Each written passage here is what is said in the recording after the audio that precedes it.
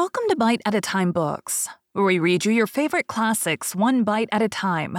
My name is Brie Carlisle, and I love to read, and wanted to share my passion with listeners like you.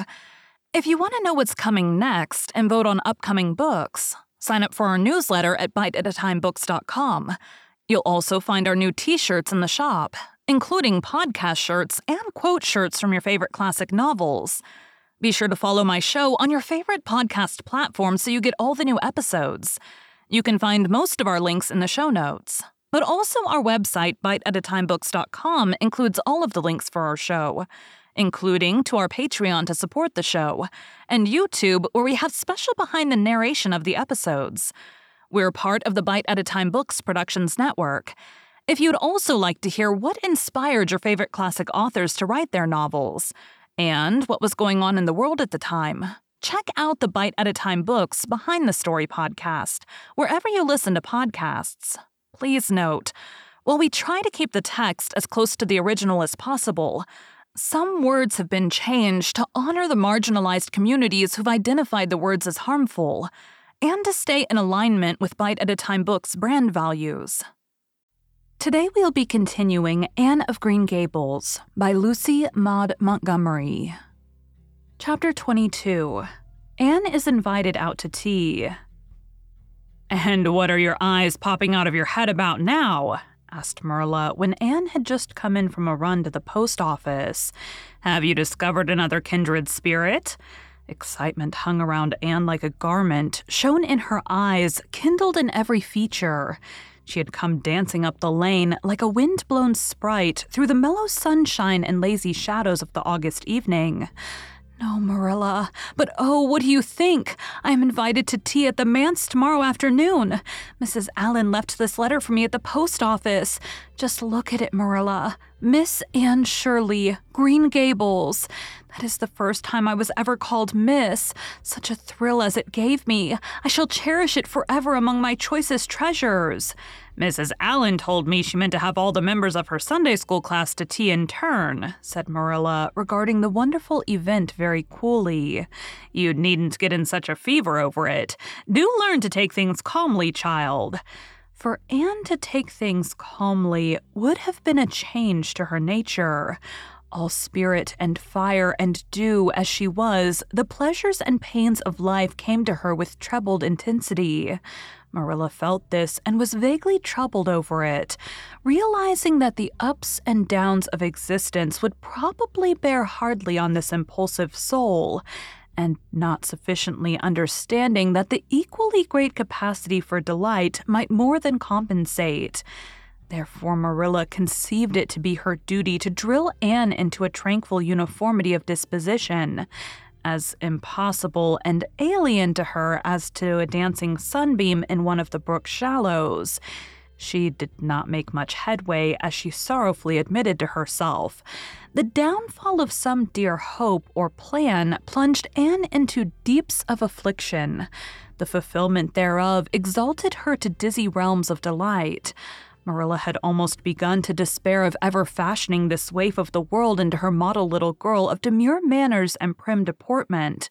Neither would she have believed that she really liked Anne much better as she was. Anne went to bed that night speechless with misery because Matthew had said the wind was round northeast, and he feared it would be a rainy day tomorrow. The rustle of the poplar leaves about the house worried her. It sounded so like pattering raindrops and the full, faraway roar of the Gulf, to which she listened delightedly at other times, loving its strange, sonorous, haunting rhythm, now seemed like a prophecy of storm and disaster to a small maiden, who particularly wanted a fine day. Anne thought that the morning would never come, but all things have an end. Even nights before the day on which you are invited to take tea at the manse, the morning, in spite of Matthew's predictions, was fine, and Anne's spirits soared to their highest. "Oh, Marilla, there is something in me today that makes me just love everybody I see," she exclaimed as she washed the breakfast dishes. "You don't know how good I feel. Wouldn't it be nice if it could last? I believe I could be a model child if I were just invited out to tea every day. But oh, Marilla, it's a solemn occasion, too. I feel so anxious. What if I shouldn't behave properly? You know I never had tea at a manse before, and I'm not sure that I know all the rules of etiquette. Although I've been studying the rules given in the etiquette department of the Family Herald ever since I came here. I'm so afraid I'll do something silly or forget to do something I should. Would it be good manners to take a second helping of anything if you wanted to very much?" "The trouble with you, Anne, is that you're thinking too much about yourself. You should just think of Mrs. Allen and what would be nicest and most agreeable to her," said Marilla, hitting for once in her life on a very sound and pithy piece of advice. Anne instantly realized this. "You are right, Marilla. I'll try not to think about myself at all." Anne evidently got through her visit without any serious breach of etiquette, for she came home through the twilight under a great high-sprung sky gloried over with trails of saffron and rosy cloud, in a beautiful state of mind, and told Marilla all about it happily, sitting on the big red sandstone slab at the kitchen door with her tired curly head in Marilla's gingham lap. A cool wind was blowing down over the long harvest fields from the rims of furry western hills and whistling through the poplars. One clear star hung over the orchard, and the fireflies were flitting over in Lover's Lane, in and out among the ferns and rustling boughs. Anne watched them as she talked, and somehow felt that the wind and stars and fireflies were all tangled up together into something unutterably sweet and enchanting. "Oh, Marilla, I've had a most fascinating time. I feel that I've not lived in vain, and I shall always feel like that even if I should never be invited to tea at a manse again. When I got there, Mrs. Allen met me at the door. She was dressed in the sweetest dress of pale pink organdy, with dozens of frills and elbow sleeves, and she looked just like a seraph. I really think I'd like to be a minister's wife when I grow up, Marilla. A minister mightn't mind my red hair because he wouldn't be thinking of such worldly things. But then, of course, one would have to be naturally good, and I'll never be that, so I suppose there's no use in thinking about it. Some people are naturally good, you know, and others are not. I'm one of the others. Mrs. Lynde says I'm full of original sin. No matter how hard I try to be good, I can never make such a success of it as those who are naturally good. It's a good deal like geometry, I expect. But don't you think that trying so hard ought to count for something? Mrs. Allen is one of the naturally good people. I love her passionately. You know there are some people like Matthew and Mrs. Allen that you can love right off without any trouble. And there are others like Mrs. Lynde that you have to try very hard to love. You know you ought to love them because they know so much and are such active workers in the church.